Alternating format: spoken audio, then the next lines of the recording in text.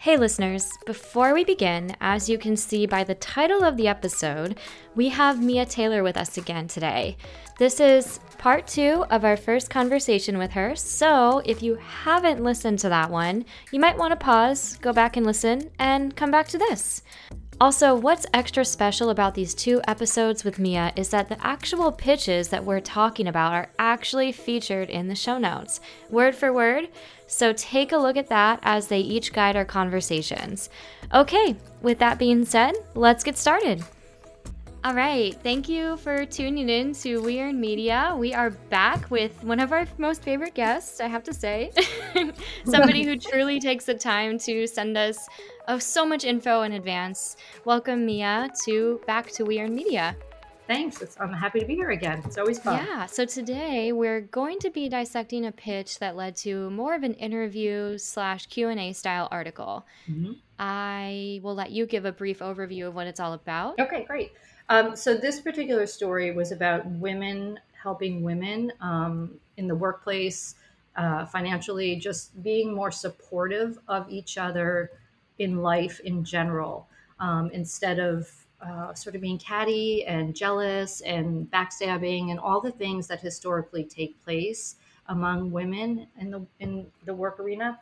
The thing that really caught my eye about this particular pitch was actually the subject line, which is different than the last time I was on your show and we were talking about sustainable banking, and the subject line wasn't exactly that compelling.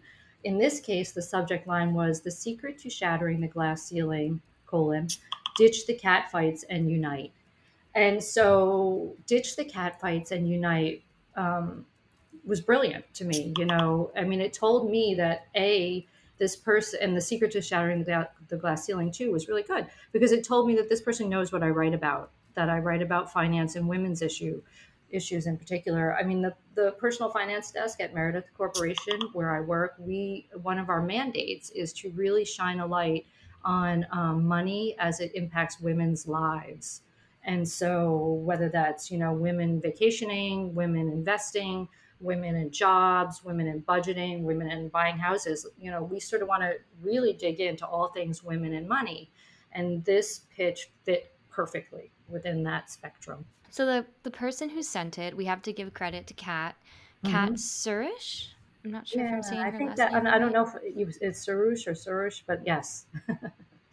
So we're going to be publishing this pitch in the show notes as well. So listeners, you can go onto the link there, follow through, and read the pitch itself. But let's dive into the actual pitch. So Jackie, we're in this shared Google Doc, and I can see I that love Jacqueline this. is highlighting the start of the pitch, and I feel like you want to say something Funny. about that. Yeah. Yeah. So yeah, the person who pitched this, their name is Kat. Mm-hmm. And Kat starts their email with "Kat here, reaching out with an exclusive yada yada yada." But I think Yeah. that's very I personally would never do that, because that seems like a little informal. Did you know Kat already, or No, and I was a little shocked by that intro myself, just because I thought, wait, do I know her? Like, have we worked together before? yeah. Because it was refreshingly informal. But then, it didn't bother me at all. I thought, well, that's fine. In this case, it Mhm. works. Like, the whole pitch worked for me. In this case So, it works. Yes. yeah. I mean, I you have to be careful with that. You're right, because there are people who will pitch me and they are very informal and I don't know them at all. And I do sort of take offense to that because I don't know you. So, yeah. but in this case, it was well done enough and professional enough that it all worked well. Yeah, I love that. Yeah, because like even though she's a little informal in the front, and you see like this really in-depth pitch, like you can tell Mhm. that she spent time on this email. So I think Yes. you're right. It is refreshing. I like Yeah. that. She's Yeah. like party in the front, business in the back. I don't know. Whatever. I was like, We like that party in the front, business in the back. That's good. like the opposite of a mullet, but yeah, it's just like Yeah. that kind of thing. That's cool. Yeah. All right, that's all. Yeah, that was the first thing that caught my eye. But yeah, it Yeah. definitely caught my eye. Cool. Yeah, it was a good observation, because you're right. That can go good or bad. So you really have to be careful with that, I think. There's an art to it. Yeah. You got to really tread carefully with that one. It's cool. What sticks out to you about the first paragraph, Britt? You probably already know, but I the do. word exclusive. So we Talk about it a throw lot. this around loosely as PRs often, and it kind of can trigger journalists as well because it's kind of vague, right? But in this instance, Kat wonderfully lays out that this is truly exclusive for you, Mia. And I'm also just really surprised as well that she didn't throw the word exclusive in the subject line, because I feel like that might be like a way to really capture your attention to open the email. But what are your Hmm. thoughts around the exclusivity aspect of the pitch? I don't know that I used to work at another publication prior to this, and exclusive was a big deal. Like if we could get an exclusive, that was huge to us because it meant more clicks for our story before our competitors' stories, right? Um, so I guess that's important sometimes, but to me, what matters more is just whether it's a good pitch, exclusive or not, because I know I can take a really good pitch and run with it in a unique way that differentiates it from my competitors. Right. So, exclusive is not something that necessarily would be more compelling to me in my case because we're not a breaking news, or I'm not on a breaking news desk anyway. So I don't know if exclusive would allow me to make any more out of a story than were it not exclusive. That makes sense. Yeah. Makes sense. Yeah, good to know too. And right. And I can see how it's also, you know, compelling to be able to take someone's story and their backstory and their experience and tie it into either something you're currently working on or create something new and Yeah. not refreshing, but brand new to what someone might not have known about before when it comes to that business or that person in general. So, Hmm. Hmm. Yeah, absolutely. um, what I also really like too is that Kat's also offered up different interview topics. So Right. if you wanted to interview her, maybe whatever she pitched wasn't, super compelling to you personally. If you wanted to hop on a call or video chat, whatever it is that you prefer with the business person or whoever she's pitching, you had these options that you can consider too. There were three different ones. Yeah, I actually really like that. I've seen that more and more from pitches that I'm receiving via email. And I think it's a great thing to do, to give me three options because they're sort of thought starters for me in terms of story angles I might pursue with this source. And oftentimes I'll take one of these suggested angles and I'll tweak it even more and then pass it up to my editor and see if they're interested in it, and then return to this person who's pitched it to me and say, okay, I liked this part of your sentence, but here's how we're going to tweak it even more. And can your source speak to the way that we've tweaked this? These bullet points of possibilities give me a real idea of what this source is capable of and how I might run with this source in various ways. That's Right. great advice. Super constructive. I Yeah, I mean, I think it's great. I think that I've seen it in so many emails lately that they're doing this. Here's the three or four things my source can talk about, and I really enjoy that helpfulness. The pitch itself, I must say, she does include a Q&A Hmm. beneath the pitch, Hmm. and it is quite lengthy. Yeah. How do you feel about lengthy pitches? This one No. obviously worked out well, but I hate lengthy pitches, and I've said this to other people. In this case, the Q&A was at the bottom, so I didn't have to read it to get to the points that mattered to me. So luckily, the Q&A was placed out of the way in a sense for me because I didn't have to weed through the Q&A to get to what really was important in the pitch. So I've said to other people I've spoken to, don't, at least for me, I don't have time for a long pitch. I have so much on my plate every day. So, what I like to see in a pitch is a compelling subject line that's relevant to my beat. And then in the intro, I like to see sort of what would the deck of your story be? Summarize your story in 4 sentences, 3 sentences, and then give me some bullet points about how you can back that up, or a study, or, something that I can hang the story on beyond your source. That's enough for me. You know what I mean? I don't need several paragraphs. to weed through to figure out whether this is a story I can use. And I think what's really fascinating about the Q&A section is that it's more than just a Q&A. She wrote something that you could just easily publish. Right. Which we would never do. Yeah. So, but in this case, I was able to pull from some of that Q&A for the final story that I wrote as supporting and contextualizing information in the final story. So I'm not saying that these lengthy Q&As that are attached at the end of a pitch aren't helpful. I'm just saying position them at the end of the pitch so that I can get to what matters. Mm-hmm. And then this is great background. The Q&A is excellent background. And so you don't have to not include Q&As, but just make sure that you're very succinct and, like you said, get the important stuff up front, the party up front, and all that other stuff. The party up front. Yeah. I like that. I love that, actually, is putting all the important stuff at the bottom and kind of just summarizing what the heck you're trying to just be succinct with your summary up front. And then if I want to, I can weed through the Q&A later when I have more time, and that's fine. So what about follow-ups? I mean, do you appreciate 1 or 2 follow-ups? I totally do. I really do, because and there were times in my career when I hated the follow-ups. They just became too much, and there are some that still become too much, but I can think of at least 6 to 10 times in recent months where someone has followed up with me and it paid off, because I had forgotten about their pitch initially, or I had flagged it on my email, with the little flag symbol, and I meant to get back to it. But then in the day-to-day busyness of our jobs, I never did get back to it. Or, the person followed up just as I was looking for a source of that type. And I threw that person's expert into my story that day or that week. So I don't discourage following up at all. I would just say, 2 or 3 times is enough, and make sure it's spaced out enough. Like, don't email me on Monday and then follow up with me on Tuesday.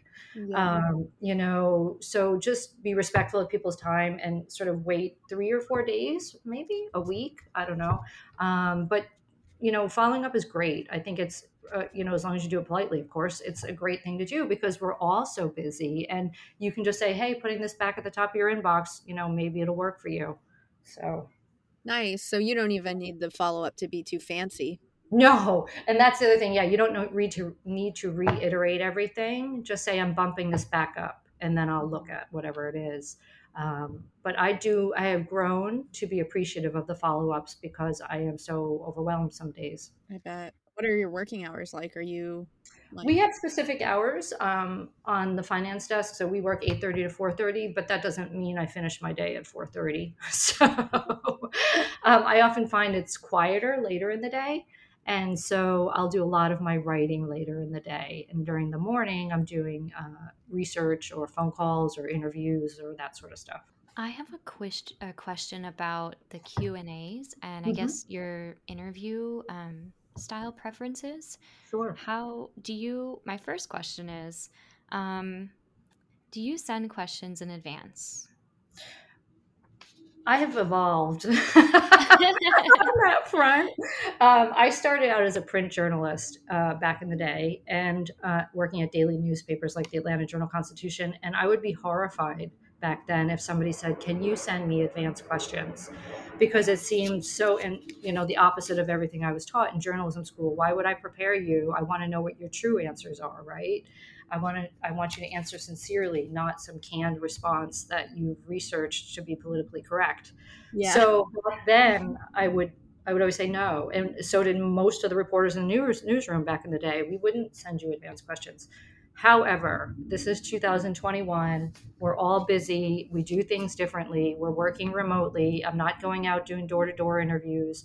So I will now send 4 to 5, and I do want people to be prepared. So I'll send 4 to 5 sample questions. That doesn't mean I'm going to stick to only those 4 or 5 questions, or that will be the extent of the interview. I will go beyond those 4 or 5 questions and add to them and ask off the cuff questions as I think of them as you're speaking or as the expert is speaking.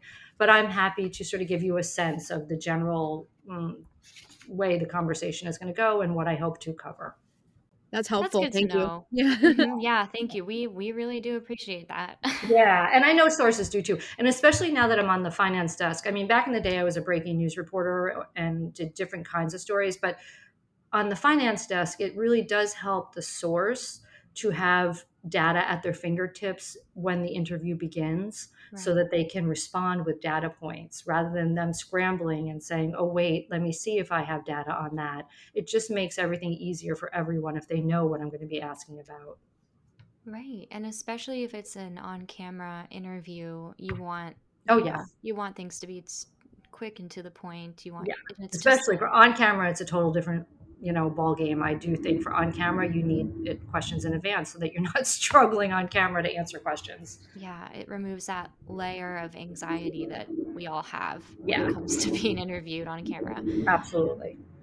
Okay, cool. That's good to know. And then are they typically like just phone calls, video calls? I've been doing Zoom more and more, not with the video on, but just, as a way to communicate audio because Yeah. it's just easier than holding a phone in my ear or whatever, Mhm. And I just think everybody has migrated to Zoom and it just makes everything that much more simple. So, but I'll do phone calls occasionally. And then a lot of the time I do email interviews, when people are time crunched and they can't in their day, they don't have time to stop and do a phone interview. I'll say, here's my 5 questions to start with, email me back answers, and then we'll proceed from there. So the 5 questions are really a starting point, and then I'll email back responses or here's what I want to hear more about. Can you please expand on this point?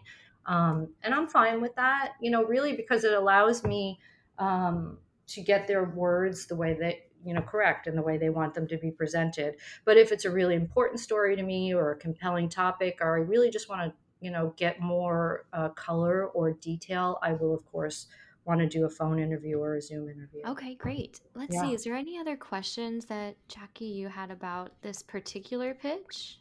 And or Mia, is there anything else that you wanted to specifically point out before we move on to like more housekeeping questions that we didn't get to previously? I think just like the last time I was on your show and we talked about knowing the reporter's beat really well, this pitch showed me that this person really knew me.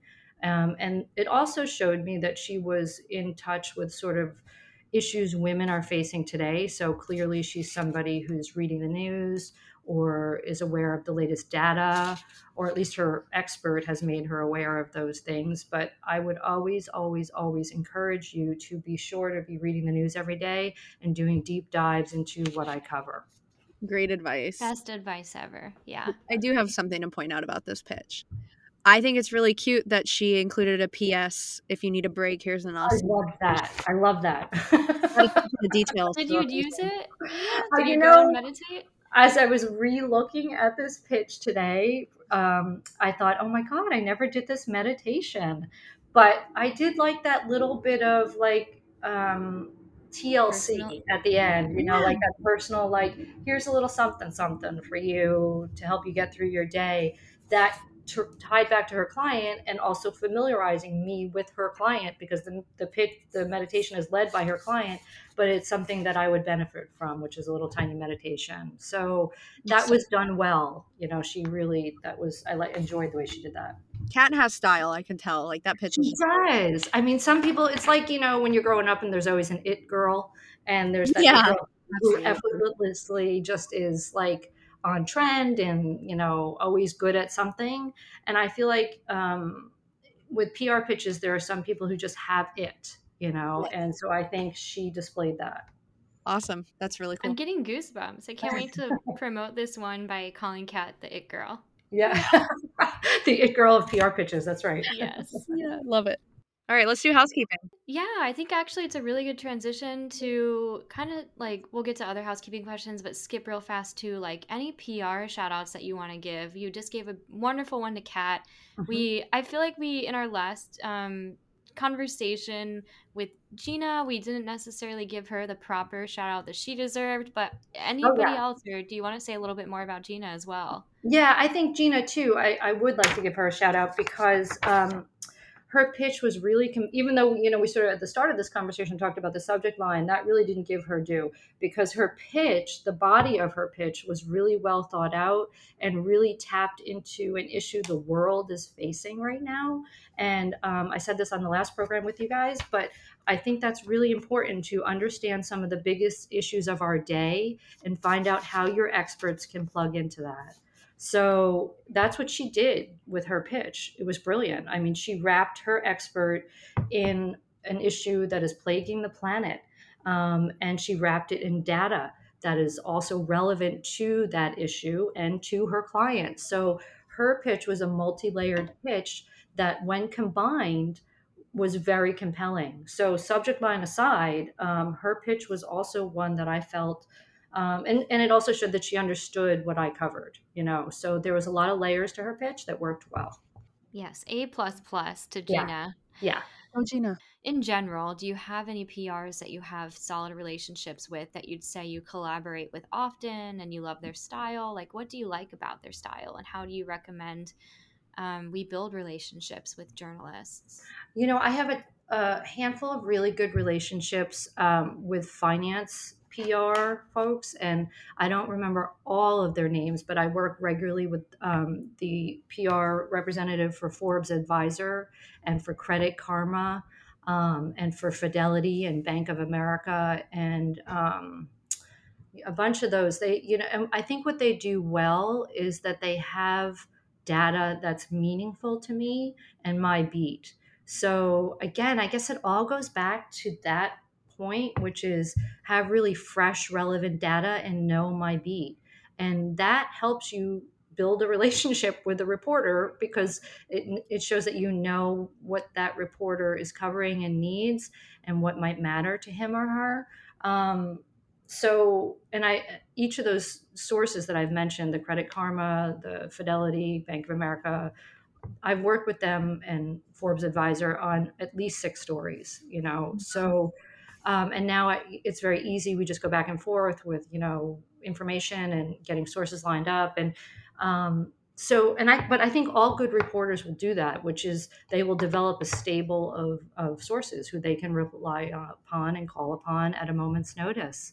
I mean, you have to know the lay of the landscape in the beat that you cover and have those sources in that beat.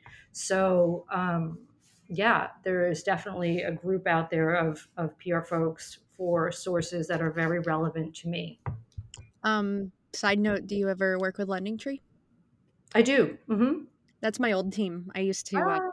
manager on the media relations team. I don't think we ever worked together because I kind of, I don't know if you're familiar with Student Loan Hero, but Yes, I am.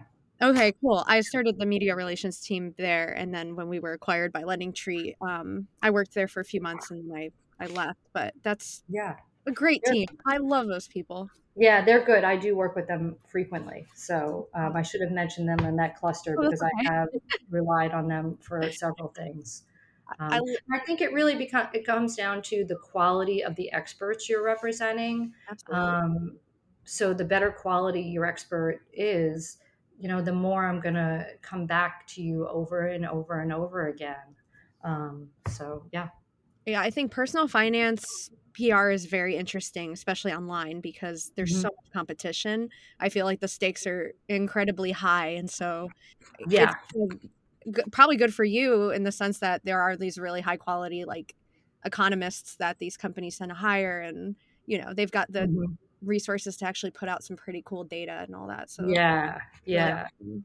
Absolutely. Yeah. If you have rock star personal finance people in your stable, I mean, that's got to be easy to sell, because we're all looking for those rock star personal finance people, to quote. Yeah, definitely. And that could be a good any listeners not working in that industry, that can, if you look at the PR industry within personal finance, that could be a Mhm. really good model for you to try it out in your own industry. And you might be swimming in they call it swimming in blue waters when you're Yeah. kind of swimming on your own, Yeah. you don't have competitors doing the same thing you're doing. So that's my little bit of advice there. For sure. I was going through our list of questions, and I think the only thing we haven't really covered Mhm. is maybe what assets do you find most helpful, if you Oh, yeah. can? That's right. I saw that in your list, and you're right. We haven't addressed that one. So in our case at Meredith, and for the brands that I specifically work for, which is, Real Simple and Health and Parents and Better Homes and Gardens, we generally don't take outside photos because we have creative teams who create imagery that really matches the brand and the look of the brand. However, sometimes I will embed photos in stories. So occasionally photos are helpful. In terms of other assets, we don't really embed studies. We don't embed graphics. So I am probably an outlier on this question in terms of needing very many assets because I really don't. I need a link to a very relevant and recent study or something like that. But in terms of things that will ultimately appear in the published piece, there isn't a lot I'm going to take from the source. So hopefully that was helpful in a non-helpful way. No, I think the theme that I've kind of taken away from both of our conversations is that actually like PRs can utilize external data. Mm-hmm. They don't need to invest in imagery for fancy visualizations or even photos. Yeah. They need a good story and they need to understand who they're pitching, and that can be pretty inexpensive. Yeah, I would agree. I mean, don't waste your time, at least for me on the finance desk, don't waste your time trying to track down expensive photos or graphics. The only exception to that, of course, is travel. And I do write travel stories. We'll write budget travel stories because there's the link between money and travel. And in those cases, it can be incredibly frustrating if, for instance, you've pitched a property, a hotel, a resort, whatever it is, and the photos are horrible. So in that one case, I would strongly advise investing in great photography for properties to make it look lush and inviting and all that stuff. But other than that, yeah, I think you hit the nail on the head precisely, which is, you don't need to waste your time on all that other stuff. I just want a good story. I want it backed up by real relevant data. And then I want an outstanding source. And then I'll take that and run with it and massage it and manipulate it to something that works for us and a story that I think will work in our brand. Right. Yep. And that's, a huge reason for why our listeners tune in. They want to know how to do this.